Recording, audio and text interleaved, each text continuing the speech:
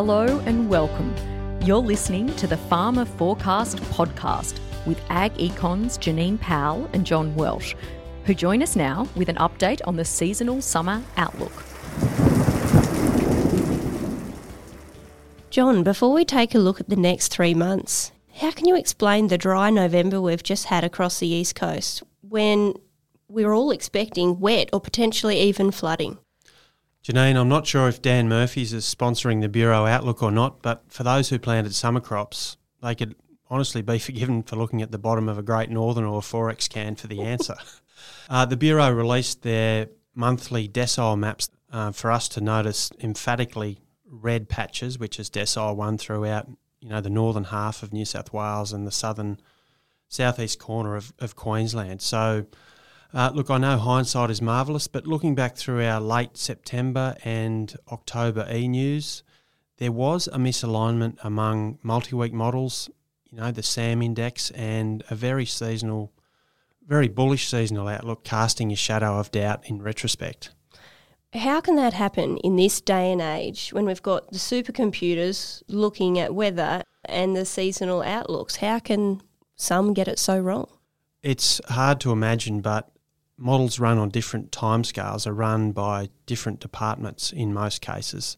So you would kind of think that the one model producing a wet seasonal outlook, it's difficult to picture that same model predicting a dry, multi-week or something contrary at the same time. But forecasting departments are very separate. In the BOM, for example, I know that. That's why we think it's worth considering what phases the main drivers are in at that time for certain geographies, either wet or dry, such as the MJO and the SAM, to look then concurrently at model outputs alongside these drivers. The cautionary headline we issued on the 6th of November for a drier outlook turned out to be timely, which was completely against seasonal model consensus and all the media that filled rural press airwaves at the time for wet and more wet.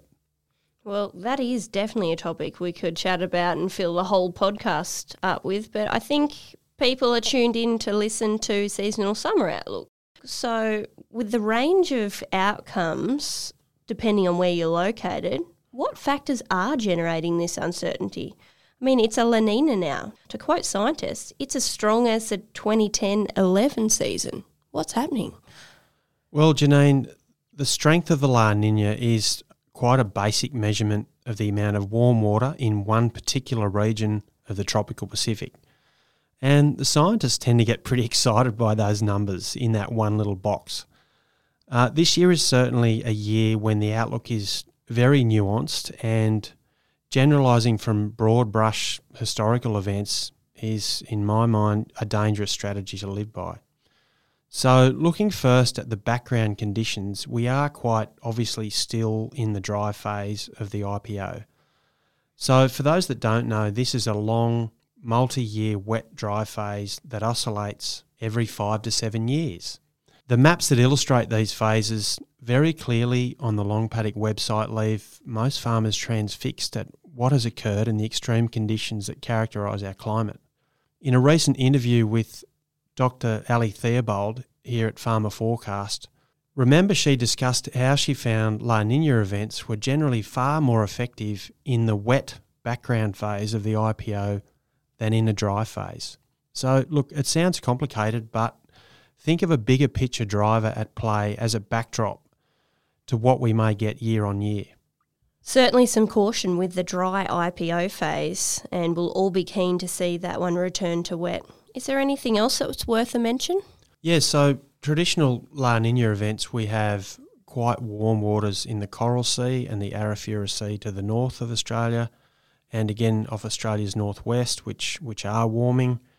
But this year's been quite different. We've had a noticeable cooling in the Coral Sea and similarly Gulf of Carpentaria and the waters to the north in the Arafura Sea, which is a little different to what we would expect in a traditional La Nina year. So to some degree, it's the background hangover from, the dry 5 to 7 years and the dry IPO phase that still seems to be haunting us in that area. So in 2019, these cooler waters to the north of Australia would certainly hamper the MJO as it would move from west to east, hit this cool band of water and then die.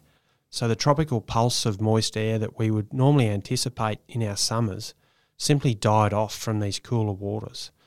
So until these warmer waters, until the waters in the Coral Sea and the Arafura Sea actually warm up,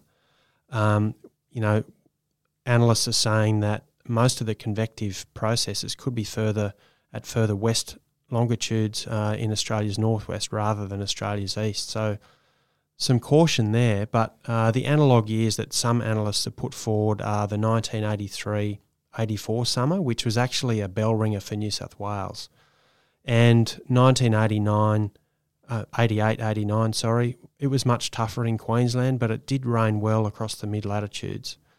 So, through New South Wales, South Australia and Victoria. I've followed analogue years closely, and I believe they belong in the mix of info.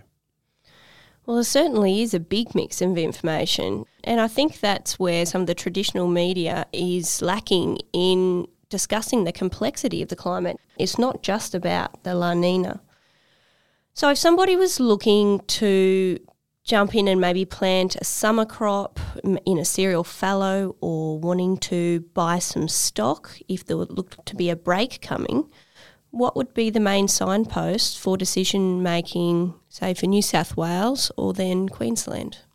So I guess, Janine, let's not forget for a moment that while there is some caution on the horizon, certainly at the moment there is large-scale tropical moisture building in almost all layers of the atmosphere to our tropical north. So there has been flooding through areas of Asia recently as a result of that through the tropics. We've not seen moisture on a decent scale like this since 2012. So for most of us, the thought of this delivering proper rain persisting and even flooding is an aberration to some degree, or a mythical thing that the old timers referred to. Mm-hmm. The synoptic situation at the moment isn't settled, consistent with a La Nina phase. We have high pressure off Australia's east coast deflecting moisture away from us, and neither the SAM or the MJO really are showing characteristics of wanting to cooperate in wet phases. And they may well do so in the next 2 to 3 weeks. This is one of those occasions when the big picture is reasonably primed for a game-changing event of, say, 1 to 200 mils. But we have to wait until a few factors click into gear.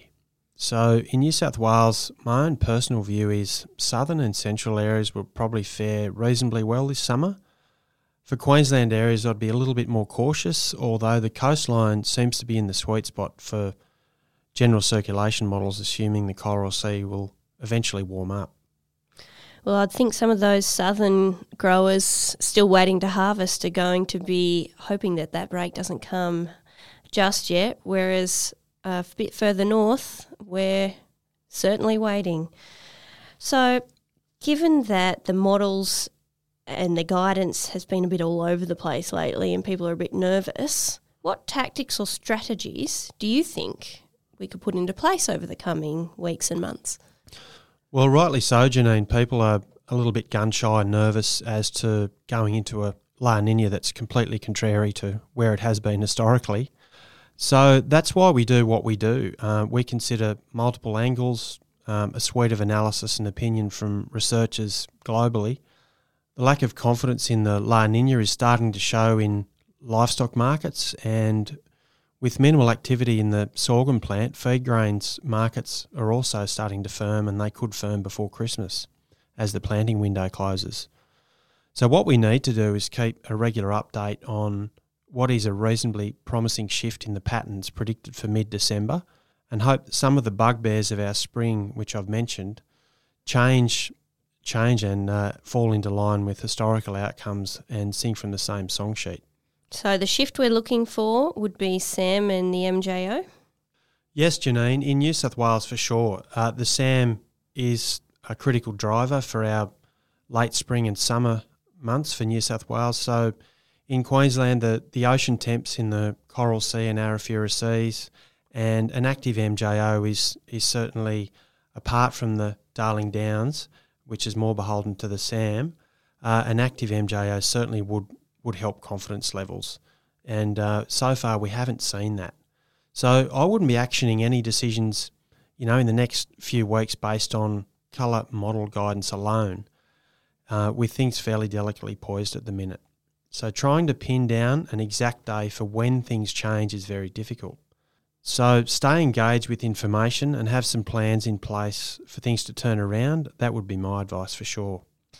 Well, here's hoping that break comes very soon. Plenty of farmers are going to be pretty disappointed if it doesn't turn out to be a wet summer. We've had a lot of technical talk here today, a fair few acronyms and some jargon as well. If you're not so familiar with the science and what climate drivers are or how they affect you, we've got heaps of resources which you can find on our homepage in the Climate Toolbox. In particular, there's some great animations that will help you visualise the SAM and the MJO, which are certainly a big part of our climate in productive areas of New South Wales and Queensland. Thank you for tuning in to Ag Econ's Farmer Forecast podcast. We hope you enjoyed it. And for more information, head over to our website at www.agecon.com.au.